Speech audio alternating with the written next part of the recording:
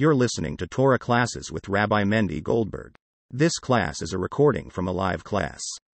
Good afternoon, and today we're starting a new book in the Torah. Until now we were in the book of Exodus, and we just finished last week the book of Exodus, so now we begin the book of Leviticus. The book of Leviticus is a little more detailed of laws. When we talk about laws, especially laws which are complex concerning the sacrifices and laws which have other things that, not as exciting stories, if you want to call it, that we have during the book of Exodus. So, as we talk about, and it begins with the laws of sacrifices, as we're going to go into a moment. In general, in people's personalities, you would usually split it up. You can split it up, I should say, into two categories. People who don't look back, they just keep on marching forward. There's nothing, even though they may have done things wrong in the past, they're just able to just keep on moving, and they just march along, don't look back. And then you have other people that anytime something happens, it's a crisis. Every single thing they get involved in, all of a sudden becomes a crisis, the world is falling apart, and they keep on reflecting, they drive in the rearview mirror, if you want to call it that. They don't have the fortitude or the ability to march on. No matter what happens in life, they're in crisis mode. Where does it happen, these two types of personalities? Where do these two types of individuals come from? Well, you can say it's not only in personalities of the individual, but it also can be two ways and methods how the evil inclination also works in trying to control or persuade us. The evil inclination can sometimes tell us, sometimes slowly creeps onto us and does small maneuvers to be able to get us to influence us. And sometimes it does the opposite. It starts to exaggerate an episode that happened and making it into something of monumental. It's a crisis, and all of a sudden you have to deal with it to be able to distract you from what you really should be doing. They say they did a study in Germany many years ago, about 150 years ago, about a frog. Frogs don't like hot water. The moment you put it into hot water, it'll jump out because it reacts. It doesn't want to be in hot water. It only likes cold water. But what happens if you put a frog into cold water and then turn up the heat? The frog, being that it becomes adaptive to its situation, it won't jump out. It will just adapt to wherever it is. And so therefore the cold water, and then it gets stirring hot until finally it destroys the frog. Because the frog, it becomes so complacent with its situation that it won't jump out of it. Now there have been studies, of course, that debunk it, but it's an interesting study. Why? Because this is actually the personality of humans. You tell something extreme to a person, no way, they're never going to do it, it's not happening. But what about if you just give it to them in small doses? It starts becoming normal. Okay, a little bit, I can live with it. Think about any dictatorship. Didn't come in that moment and say, you guys, we got to change from step one. A little bit of anti-Semitism here, the Jews are taking over a little bit there, and showing little snippets, exactly what Hitler did in Germany. He started one country at a time with one mythology, and slowly but surely Nazism became the common way of every German. If you would have told them about Nazism the way it is in the forefront, nobody would have believed it. The same thing with communism, the same thing with any type of ism that you can pick that destroyed a population or took over a certain type of mentality or thinking, did not become that overnight. It happened because of a gradual process that got people into thinking into a certain normality, made things which were extreme normal. And that's what the method to be able to convince any human being into something is by giving them small doses of it and showing them that they haven't become a monkey because of it, they haven't changed because of it, and look, the world is still standing, and we can still have this extreme view.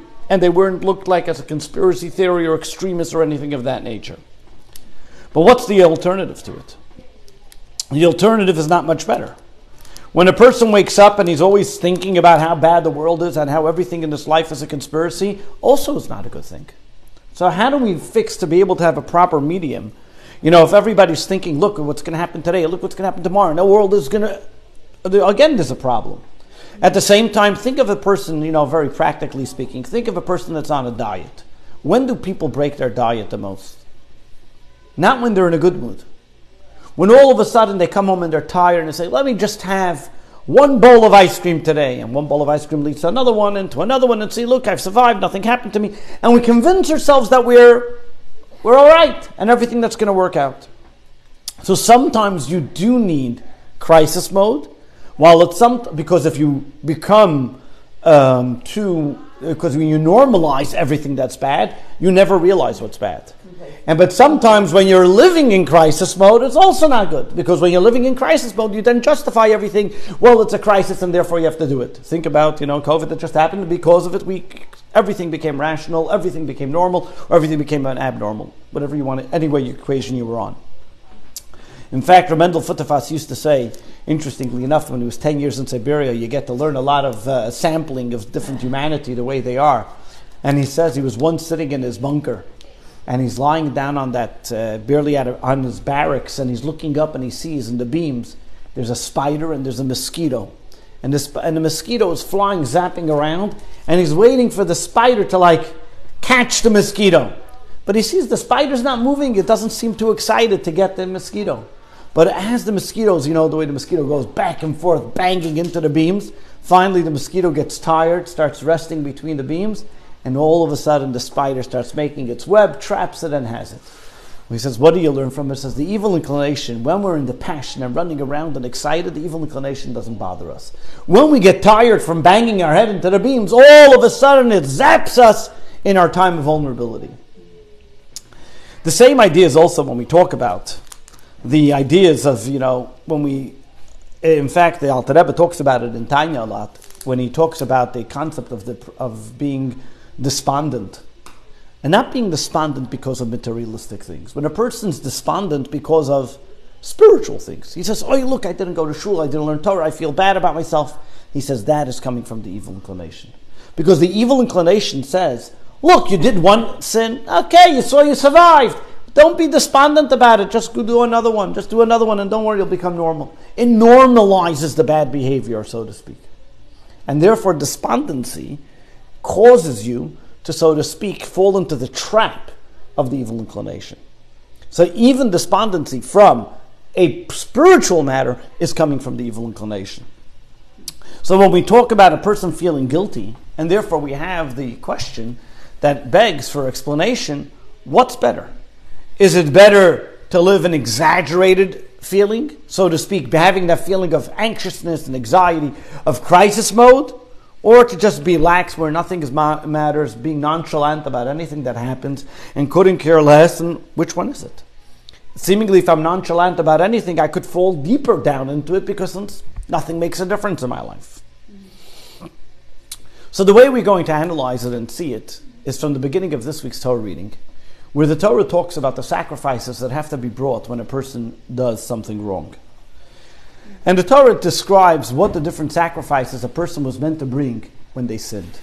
And there's different types of sins. This week's Torah reading talks about all the multitude types of sins that a person can do, and what sacrifices they would have to bring. And it basically split up into two types of sins. There's sins that a person does advertently, and sins that a person does inadvertently.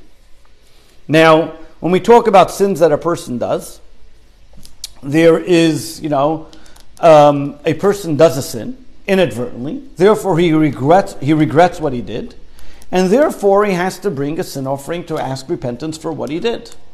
So when you can have a person who is regretting what they've done, but as you know, not every regret is the same.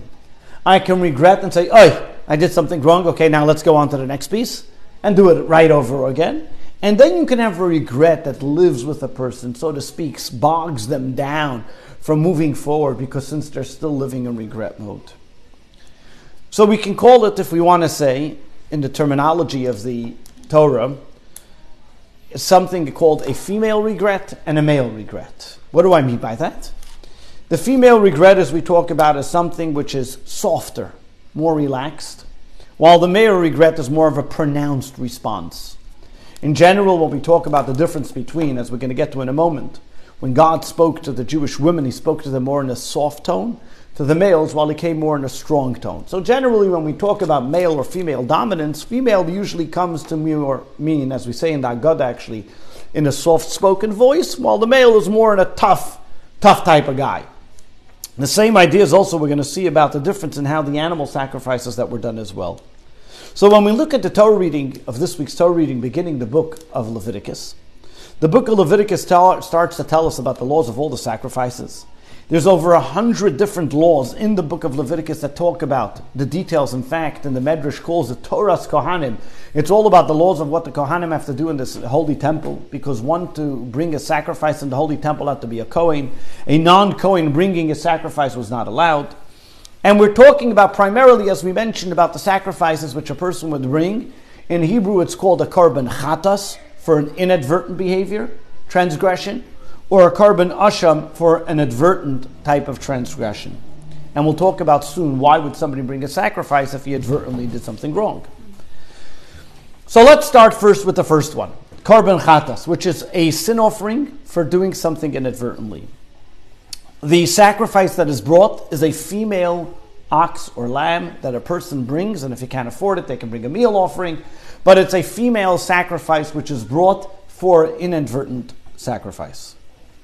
There are 43 different laws, and the harshest laws, so for example, any law that would, if he would do it advertently, he would be penalized by heaven. So for example, eating on Yom Kippur, desecrating the Shabbos, or anything of those natures where the laws are seemingly harsh, you would then bring a sacrifice for doing it inadvertently. What does it mean inadvertently? There are two ways. Either I forget, either I don't know it's Shabbos. Let's take example Shabbos. Either I don't know it's Shabbos, or I don't know it's prohibited on Shabbos. So either one of those, I've done a transgression because I don't know about the law, so therefore it's considered inadvertently. Once I find out, I then have to go and bring a sacrifice for it. An advertent law means that I've done something on purpose, if you want to call it. It's called bemazed in Hebrew. But this is a type of law which is not as harsh. So for example, if a person stole from somebody, besides returning the item that he stole, and he knew that he was stealing from the individual, he then has to bring a sacrifice as well. That means it's considered more of a lenient type of sacrifice because he actually returned the item, even though he advertently did it, but because there was a way for him to, so to speak, make up what he did, the sacrifice is only a supplement to it. While in the inadvertent transgression, it's a harsher mitzvah that he transgressed, but it's more of a also harsher punishment, because if you would have done it inadvertently, it would have been a harsher punishment as well. So we see over here there's a big difference between all of them, is because when it comes to the inadvertent law, which we would call a chatas, he brings a female sacrifice. While when it comes to something that he did on purpose, he's going to bring a male sacrifice. Why the difference?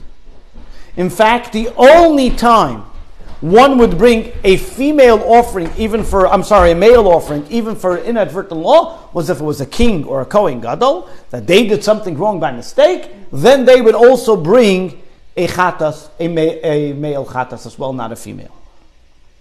Why the difference? So Nachmanides gives a fascinating explanation. And Nachmanides explains, and he says, is because when a person does something inadvertently, the concept is that they are bringing a sin that they did not because they wanted. It wasn't a wanton sin. It was something that they did advertently. And therefore, the way a person does it is through bringing a female sacrifice, because it was something that made them soft. It came out of a place of weakness. While when a person does a wanton sin, he purposely does it, he has to bring a male offering, because that shows of his, that he did it on purpose because of his, so to speak, stubbornness or whatever it may be, and we'll get to it in a moment. But even more so, it shows that the concept of the female sacrifice is because it's more the difference in animal, so to speak. The female animal was not considered as important as the male animal, so the female animal was done for the sin that he did inadvertently, while the male animal is considered more the dominant one, which was given for the sin that a person did on purpose. Interesting to note that when a person brings a sacrifice because of a donation, because he wants to bring a sacrifice, then he can bring any type he wants. He can bring a male or a female, it doesn't make a difference which one. So the bottom line is what we see over here is why the bottom line we see is the difference between the female sacrifices and the male sacrifice, one for a wanton sin and one for an inadvertent sin. There's an interesting Talmud that talks about in the Tractate of Shabbos. There's a law that the Torah says, that our rabbis say, that one should not read to the light of a candle. Why? On Shabbat. Because we're concerned that he may add oil when he wants it to continue reading, and that is not allowed to be done on Shabbos. So therefore, don't begin by reading by the light of a candle, so you shouldn't come to do that law. There was a great Talmudic scholar by the name of Rabbi Shmuel ben Elisha, and he said, I have good conscience of mind. I don't have to be concerned about reading by the light of a candle, and therefore, I'm not going to come to adding oil. And therefore, he went and he read by the light of a candle. And while he was reading by the light of a candle, he didn't even do it, he thought about adding oil to the candle. And he pronounced, when the holy temple will be built, I will bring a juicy sin offering because I didn't listen to the words of the rabbis. Again, you see over here the concept of bringing a juicy sin offering, recognizing that what he did wrong was seemingly severe. But over here a person can ask the obvious question. What is the symbolism of this female sacrifice, that's the female animal that one brings for the sin offering? Does that mean that the inadvertent sin is more severe or is it less severe? Which one is more harsh? The inadvertent offering or the wanton sin? Everybody would say, of course, a wanton sin a person does on purpose, that should be more severe. But if you look at the different sacrifices that were brought, why are you bringing a sin offering? On a sin that a person would be liable of capital punishment seems even more severe. Why are we bringing a softer offering on something which seemingly looks like a more severe avera? On the regular ones, when we talk about the offerings that a person's bringing because they did something on purpose, yes, I understand it's on purpose. But it's a sin offering that a person would, he pays back the loan anyway. He, so to speak, he fixed the problem. Over here, when we're talking about an inadvertent sin that a person did, when we look at Shabbos or whatever it may be, this is something of severity. But at the same time, he's bringing an animal which is less worthy. In fact, Maimonides says the only reason why a Kohen Gadol brings a male offering when he did something wrong is because the Kohen Gadol is important, so therefore we want to show a sacrifice of importance. Shouldn't you bring a sacrifice of importance when doing something, when you did something inadvertently? Even more so the question can be, when you're bringing a sin offering, that is your repentance, right? When you're doing it by the one that you did a wanton sin, your repentance is technically already that you returned the item, or what you did because you did it on purpose, or if there is a repentance. Shouldn't you be investing more in something that's your repentance than something that is more symbolic? And therefore the sin offering that's inadvertent, because it's for a greater mitzvah, it should be more of an important animal. Why are we only settling, so to speak, for a smaller female animal and not the male animal, if the concept is importance?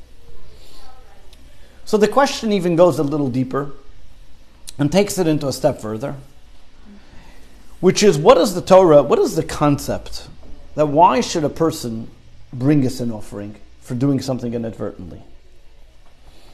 If a person, for example, ate on Yom Kippur because he didn't know it was Yom Kippur. He didn't do anything wrong. He didn't know it was Yom Kippur. Why does he even have to bring a sin offering? Why should the Torah tell us that a person has to bring a sin offering because he did something wrong if he didn't know that he did something wrong? Why am I liable for it?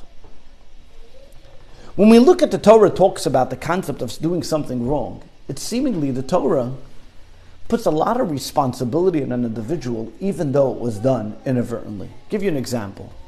If let's say you're schlepping a freezer down the steps and somebody's standing on the bottom of the steps, and because of that the freezer goes flying down, knocks the person over and kills him. You didn't mean to kill the person. You now, according to the Torah, are liable to run to the Ir Miklat, to the city of refuge, because if not, that relative has the full right to kill you. What did I do? If you go to court, in the legal system, it's called unintentional or manslaughter, even though you killed the person but it was unintentional, therefore you get off. You get a punishment sometimes. If you're drunk, then it becomes intentional, but unintentional manslaughter, there's many different cases. It's not considered that you killed somebody. But the Torah gives it to a certain level. Now, of course, there are differences even in the Torah. For example, if it was a complete accident, meaning that there was no way that you could have known that that person would have gotten killed, that you did all your due diligence. For example, you're driving and a kid runs in front of your wheels, that there was no way that you could have stopped it, that's something different. But over here, you should have taken the proper measures, either strap the freezer to the dolly that you're taking down or whatever it may be, and you didn't take the proper measures, you're considered killing somebody inadvertently, you have to go to the city of refuge or else they can kill you. That means the Torah gives credence to a person and as saying, you are responsible for what you do, no matter if you know about it or if you don't know about it. Seemingly the same idea over here also. If a person eats on Yom Kippur without knowing either that today is Yom Kippur or not knowing that you're not allowed to eat on Yom Kippur, the Torah says you did something wrong, you have to repent for the sin. Why is the Torah so strict about this? And the reason is because there's something deeper within the individual. Meaning that in every mistake or in every inadvertent act that a person does, he also acted advertently. That means there's something there as well. That means the very fact that a person had the ability to do something wrong, even though it was inadvertent, means that their situation, their presence of mind, their idea, their education, there's something wrong that preceded it.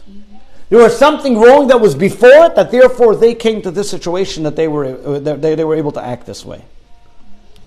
That means every single person, every single individual is susceptible to what they see and what they hear. And therefore, every single person has certain things that they value of importance. Take, for example, normal tendencies of the way males and females react. A man doesn't know you're talking to him unless you're screaming. A woman, the moment you scream, she shuts down, doesn't listen. A man doesn't know if the oven's on, the oven's off, if I have to turn off. Maybe the woman is always thinking about I have to go turn off the oven soon, afterwards it's going to burn. People find things that they find important in their life. Every single person has certain things that they find of value, while other things they could care less. Take any instance where a person does something wrong, whatever it may be. Certain people feel that's not important, so big deal if it's neglected. Walk into people's homes. Some people have homes that every single corner, if there's a little nick, it right away gets painted. So other people, it's not important, it's not a big deal. Other people love their landscaping, and if they find a little leaf on it, they'll right away blow it and clean it. Other people, it's not important for them. Every person has things in life that's important for them. You say an example. What do you call when a person says something, slip? It's called a Freudian slip. Why is it called a Freudian slip? Freudian slip. Because Freud, what was Freud's concept? What was his idea? That deep down, every person's really evil, right? Mm-hmm. So therefore it's called a Freudian slip. That means you really meant to say it. But because deep down, that's what you believe. You have a good cover on yourself and you don't say those things, and this time you slipped and you said what you really believe. That's where the Freudian slip is. The same idea is also when we talk about, the Rebbe explains this same idea when we look at a certain concept. On Pesach, the Netziv of Volozhin, whose name Reb Naftali Tzvi Yehuda Berlin, he was the successor of the Chaim of Volozhin, took over the great Volozhin yeshiva in Lithuania. He had a very interesting question. The question that he had was as follows. He says, it comes Rosh Hashanah on Shabbos, we don't blow shofar. Sukkot comes out on Shabbos, we don't shake the lulav.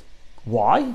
Because we're concerned that a person might go to the rabbi and ask him, how do I blow shofar? How do I shake the lulav? Am I come to carry? And therefore I don't do it. He says, why? Pesach, it comes out on Friday night. There are so many more laws concerning the matzah and the wine and everything else. Why are we not concerned that a person might go to the rabbi and ask him, how do I do it? And you shouldn't do it on Shabbos either. Why? Pesach and Rosh Hashanah and Sukkot, we don't do on Shabbos. But Pesach we do on Shabbos. So Rabbi Naftali Tzvi Yehuda Berlin, the Volozhin, he gives an explanation and says because people at night are afraid to go out at night and therefore they won't go to carry because people usually don't go out at night. That was his answer, a practical answer. The Rebbe took it a step further and says as follows. He says the difference is when it comes to Pesach, the amount of time that a person prepared for Pesach puts him in the mode that he won't go out on Shabbos. The whole purpose of Pesach is that we think about how we're going to get rid of the chametz from our house. We're all involved for weeks already before Pesach, cleaning and scrubbing, selling our chametz, eating our chametz, burning our chametz, making sure we finish it in the right time. By the time it comes to the Seder, we're already so refined that we know that we're not going to go outside to be able to eat the chametz, to be able to ask the rabbi what to do. That means the preparation towards a certain thing, you're now in a mode that automatically will not cause you to do something wrong. The reason why a person does something wrong is because they're not in that mode to begin with. So when you're not in that mode to begin with, you're going to end up doing things which are wrong. They used to say, the Rebbe's fathers explained according to Kabbalah, he says, you take the word shofar, lulav, and Megillah. You take the last letters of each one, makes the word Rabbah. Where Rabbah said that a person might come to carry, and therefore you don't do it on Shabbos. You take the first letters of each one of those, it means shalim, which means complete. A person who thinks I got it all, a person who's complete doesn't have to worry about it. But the person that's not in the moment, the person who's only at the end of his, it's not important for him, meaning it's at the end of his word. It's the last letter of his word. When I get to it, I'll have time for it. Those people are the ones that make the mistakes. Those people who might come to make the mistake. What's the bottom line? What does this bring us to? The same ideas. Who are those that are able to make inadvertent sins? Who are those that make mistakes? Those who initially are in a position that those things are not important for them. Because if it was of value to you, you wouldn't be dropping it. If that fridge had in it gemstones, you'd make sure it's strapped, that it's not falling off your dolly. If something is of value to you, you make sure it's important that you don't make mistakes. The reason why we make mistakes or do things inadvertently is because, okay, if I don't do it right this time, I'll do it right next time.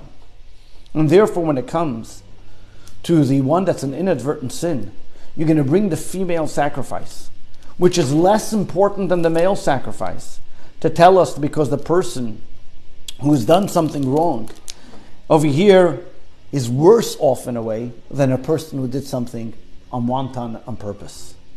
That's the way we can look at the words of Maimonides.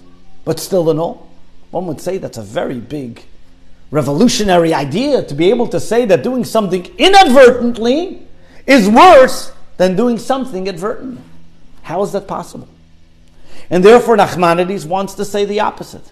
Nachmanides says that the concept that a person does a sin on purpose means that it's a harsher sin, therefore he has to bring a male sacrifice. And therefore he has to be reminded that he shouldn't do it wrong. And according to Nachmanides, he says that the opposite is true. That the female, the inadvertent sin is less important or is more lenient, if you want to call it, than the one that does something on purpose. And therefore the question again, we're back to our original question, which one is it? Is it that the inadvertent sin is important, less or more? Why are we bringing the inadvertent sin from the female and the advertent sin, the wanton sin, is coming from the male? And over here we can take it a step further, and the way the Rebbe explains it is as follows. And to look at, not at the sin, but the way the Torah views forgiveness. What is the concept of forgiveness? What's the purpose of forgiveness? The purpose of why Torah has the concept, why Judaism has the concept of a U-turn, that we can be forgiven, is to be able to motivate the individual to stop what they're doing and to be able to find a different path. Forgiveness is not about, okay, I'm sorry, move on, and I go back to right what I was doing. How do we motivate a person to feel true regret what they've done? And as we know in to do teshuvah, and the concept of repentance is a twofold concept. You need to regret the past and a commitment for the future. How do we get the person not only regret what they did past, but also to make it to the next step and to be able to realize and to recognize that they're going to fix what they're going to do in the future? How do we make sure that this sorry is not just a one-time, is not just going to repeat itself and this sin is just a one-time event? How do we make sure to be able to ingrain within the individual to say, okay, I'm ready to move further? And this is the difference between when it comes to a wanton sin to inadvertent sin. Every single type of sin comes from and has to look at where the individual is coming from. As we mentioned before, the difference between the female and the male is that the female you have to speak softly to, while the male you have to speak harsh to. As we mentioned, the female, if you yell at them, they're not listening. A male, if you don't yell, they're not listening to you either. And therefore, every sin has its approach. And every sin, the Torah gives us its approach in the recipe by telling us what kind of sin this person has to be given. And therefore, a person who does a sin inadvertently, what happened here? He wasn't coming from a good place. He recognizes, I wasn't in the right space and therefore I came to make this mistake. Therefore, what does he need? He needs a little wake-up call. He needs an alarm clock. He has to recognize that where he wasn't a good space. Speak to him softly. Let him identify and recognize what he did wrong, and he'll be right back on the right path. And therefore, what does the Torah say? Use a female sacrifice. Speak to this individual softly. Don't knock him down. Don't destroy him. Don't attack him. He did it inadvertently. Recognize the space he's coming from. Recognize he may have issues in his life, whatever it may be, trauma, drama, whatever happens. And therefore, speak to him softly, and that will already inspire him to change his way, that he should be able to have a proper forgiveness. On the other hand, a person who does something a wanton sin, a person who does something on purpose, he has to bring a male sacrifice. He's got to look deep and hard into where he's coming from. Why did the Yetzer Hara, how did the evil inclination really get such control over him? You think about it. Every single person has this ability to see where they're coming from and what caused them to do that sin. And recognize and realize that what the evil inclination really is doing over here is trying to control the person. The Alter Rebbe explains this. Imagine you have two kings trying to conquer one city. Today you have the very simple example. Unfortunately, we have a real example. Ukraine and Russia fighting over one city. Ukraine comes in, takes it over, and all the people, they're big Ukrainians, and they destroy it one way. Then Russia comes in and destroys it another way, and they say, no, you're a big Russian allegiance. Which one are you? And first you're on one side, then you're on the other side. What does it mean that the person becomes control over one and the other? A person can become a totally different individual, depending on which way he's being pulled. Whether the evil inclination governs him, or whether it's the godly inclination that's governing him. They say a story of once the Baba Rebbe, Reb Shlomo Halberstam. He was the only one from his family that survived the Holocaust. His entire family was decimated, destroyed. All his Hasidim, everything was wiped out. He was the only one that barely survived. When he came after the war, he came to the Lower East Side. He didn't even get a minyan. He went around looking on the Lower East Side to get a minyan for his shul. He meets this fellow sitting on a park bench, and he brings him into the shul and says, "Can be a 10th man for the minyan?" It so happened to be the guy had a very nice voice. He was a chazan. He sang, and he was the chazan for a little bit. And slowly but surely, as the Baba Rebbe's minyan grew, this fellow drifted out and made his way someplace else. A few years later, when the shul was already full to its seams, he told his son, the Shlomo Halberstam, turned to his son, and he says, "Go get that individual, bring him to shul." So he goes to look for him, and he comes back, and when he goes to look for him, he sees it was Shabbos afternoon. He was sitting on a park bench smoking. So he comes back to his father, and he tells his father, his father asked him, "Did you bring him?" He says, "No." He says, "What do you mean? Where is he?" He says, "I couldn't find him." He says, "What do you mean you couldn't find him? I know where he is." He says, "Yeah," and he tells his father that he was sitting and smoking on Shabbos on a bench. His father looks at him and says, "That was not him. That was the fellow who the Nazis hurt and destroyed. The true him was here a few years ago." And actually, 30 years passed, and all of a sudden a Jew comes into shul with a big, beautiful voice, wearing a bekeshe and streimel and everything else. And he was that fellow sitting on the park bench. He had to get rid of the Nazis, and then he was able to come back to his true self. Many times the evil inclination tries to conquer us and tries to destroy us and tries to take us away from who we truly are and give us a different identity. And therefore, the more the person gives up his identity to the evil inclination, he gives up of himself, of who he truly is. He gives up his autonomy of who he is. What the godly inclination, who we truly are, is that we identify with our true essence to recognize who we truly are. And this is what the sacrifices did. When it came to a female sacrifice, and it came to the person who did an inadvertent sin, he only shifted a little bit from himself. But therefore, we needed a little bit of a reminder to bring him back to who he truly is. However, when a person did a wanton sin, He needed that staunch reminder. He needed a strong reminder to remind him this is not truly who your essence is. You're truly a different individual. And therefore come back to who you truly are. Look at the story of the sin of the tree of knowledge. One can say, what's the big deal? The sin of the tree of knowledge. What did they do? They only ate from a fruit. But what led to it? What came to it? Was the whole intellectual process that I'm going to eat from the tree of knowledge and nothing's going to happen to me. The outcome was that they only ate from a fruit. But what was that fruit? Came because of a conscious decision of what they were going to act. The same idea is also when it comes to the idea of the every action. When we look in the Mishnah and it says, every action is a reaction. What does this mean? And it says that every mitzvah that we do leads to another mitzvah. Every mitzvah leads to another mitzvah. Every aveira leads to another aveira. How is that possible?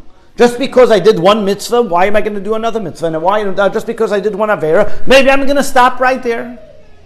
But what is he telling us on the contrary? Every action is a reaction. When you do something, it's because when you do a mitzvah, you're connecting yourself with Hashem.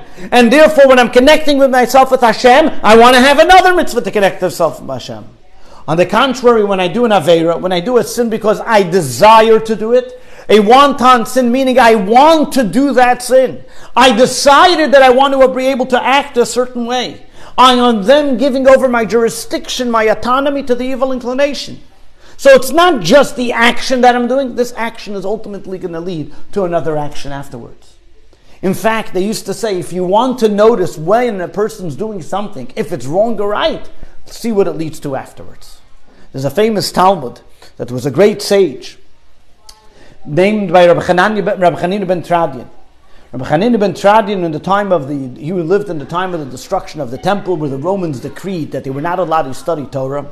And one time he realized, Rabbi Hanina ben Tradian went to visit his teacher, Rabbi Yosef ben Kisma, who was sitting and crying, and he asked him, what's the matter? He says, I'm about to die, but I don't know which way I'm going to be leading to. So he asked him, tell me something good you did. So he says, that I made sure that one time when I was collecting money for the poor on Purim, and in one pocket I had my money, and in one pocket I had money for the poor, and I didn't know which one was which, I got mixed up, and I gave all of it to the poor. And Rabbi Hanina ben Tradian said, don't worry about it, you're going to make it into the heaven. Now the question is, I don't understand. Rabbi Yossi ben Kisma, he was a person who gave his life to study Torah. He risked his life by the Romans were going to kill him for the study of Torah. And what did Rabbi Hanina ben Tradian say? Because you gave money to the poor, so therefore I know you're going to be okay. What does that mean? The studying Torah wasn't good enough for him to be okay? And over here, because Rabbi Hanina ben Tradian was telling him, if you would have told me you only study Torah, I would think, okay, you like intellectual exercises of studying Torah, so therefore you risk your life for it. But now that you told me that your study of Torah led you also to helping the poor as well, that means you're not only doing it for your own gratitude. I know then you're okay. That means, how do I know that what you're doing is just and appropriate? Is by seeing who governs you. Are you governed by the evil inclination, or are you governed by the godly inclination? An inadvertent sin may say, I may have done something wrong, but it doesn't tell me who's governing me. I did something wrong, and right now the Torah says, here you go. Here's a way to correct yourself. Here's a way to get over it. Here's a way to be able to fix what you did wrong. But then at the same time, if you did something on purpose, that wanton sin that you purposely went on to do it, that tells me you're living in the wrong space. You need something better to be able to change you. Especially when you recognize that every single aveira, when a person recognizes, and this is even more so what the Torah is telling us, it's not just an aveira, it's not just a sin. The Rebbe once gave the example, somebody once asked the Rebbe, what's the big deal if a person does something wrong? So what if the person took a cigarette on Shabbat? So what if he did a sin? Then the big cosmos, okay, another sin, does God really care?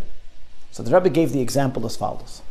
And the Rebbe said, imagine you're an astronaut, that they spend billions of dollars to make a spaceship for you to go up to the moon.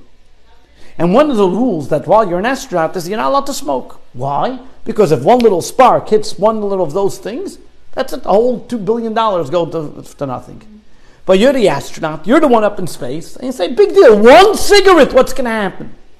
But that one cigarette or that one screw, let's say you're fixing the mechanic, and you just don't tighten the bolt all the way. Say, that one little bolt, big deal, washer's missing, what's going to happen? But that one little washer can make an extreme difference to the entire mission that was done. will fail because of it. The Rebbe says also, the same thing is also us in this world. We have to recognize that every one of our mitzvahs that we do has a cosmic difference. It doesn't just affect us, but it affects the entire universe.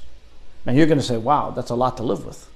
To be able to recognize, to have that on my shoulders every single time that I do something right or wrong, to think that all of a sudden I'm going to... So Maimonides tells us in the positive, a person has to view the world as it's a balanced scale, that every time you do something right, that can change the world. However, to always live with that in the negative, to say that my negative influence is going to... Yes and no. That means always to live with it. Might boggle you down, might come from the evil inclination. You say, I'm finally blowing up the mission anyway, why should I even start? But to have that reminder every so often, to recognize what we need, that's the importance. And that's why we have the two sacrifices. We have the female sacrifice for the inadvertent mission, and we sin, and then the one for the advertent sin. We have the two of them over here to give us a proper balance. That yes, at one point I have to remember that your entire mission depends on you. You can destroy it, that by you doing an affair, you can destroy the universe. But that's not the constant message you always have to have with you. With you, you have the sin offering, the one from the female, speaking softly, reminding you, stay on course, stay on mission. Yes, we make mistakes, but we got to fix them. You have to have those two modalities. We see that in a funny story that happened in the Talmud. The Talmud tells us of a fascinating story. Rabbi Elazar bar Reb Shimon, the son of Reb Shimon bar Yochai, was once walking on the street. And he sees this individual and he says, ugly! Are all the people in your city just as ugly as you are? The guy looks back at him and says, if you have a problem the way I look, go to the maker who fashioned me. With that, Rabbi Elazar bar Reb Shimon got off his donkey and asked the man for forgiveness. He follows the man didn't want to forgive him, and he follows the man all the way to the city. They come to the city, and all the people of the city come out to greet Rabbi Elazar bar Reb Shimon and say, oh, welcome teacher, welcome teacher. The man looks at them and says, he's your teacher? I hope you don't have more teachers like this. And they ask what happened. So he says, please forgive him, please forgive him. Finally, he said, they forgave him. The man tells Rabbi Elazar bar Reb Shimon, I forgive you on one condition. On the condition that you don't do this regularly. So now the question is, first of all, why did Rabbi Elazar bar Reb Shimon embarrass the guy? Secondly, if he embarrassed him enough that he's asking for forgiveness. Secondly, if it was so bad that he embarrassed him, why does he tell him don't do it regularly? Once a week you could, but regularly don't. If it's wrong, it's wrong. If it's right, it's right. It's because we're missing part of the story. When he called him ugly, he wasn't calling him ugly because of his looks, of his physique. This person was a low down, if you want to call it the lowest level of common denominator, the way he behaved. He was ugly in his behavior of Torah and mitzvahs. Rabbi Elazar bar Reb Shimon came along to this individual and he had to get him out of the rut. To get him out of the rut, he had to shock him. He had to give him a little shock and all. So he called him, you ugly piece of whatever. Is everybody just as ugly as you are?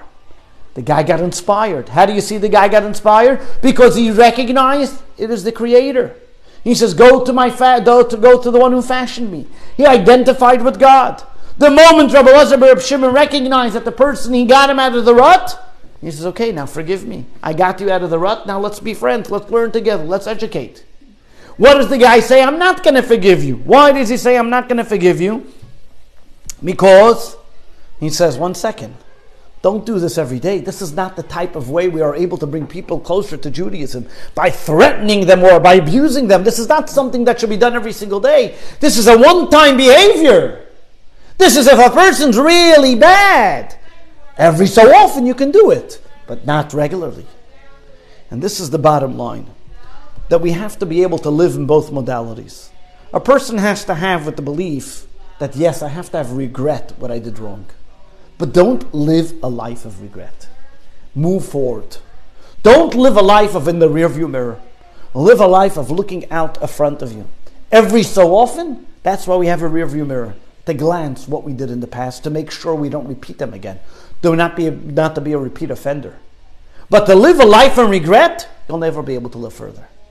But you have to know that I have to regret what I did. It should always be there in hindsight. It should be there every so often to glance upon, to be able to know that what I did wrong, to be able to not to do it again. Every so often we have to empower ourselves and to give ourselves a little bit of a shake-up and say, where am I? What did I do?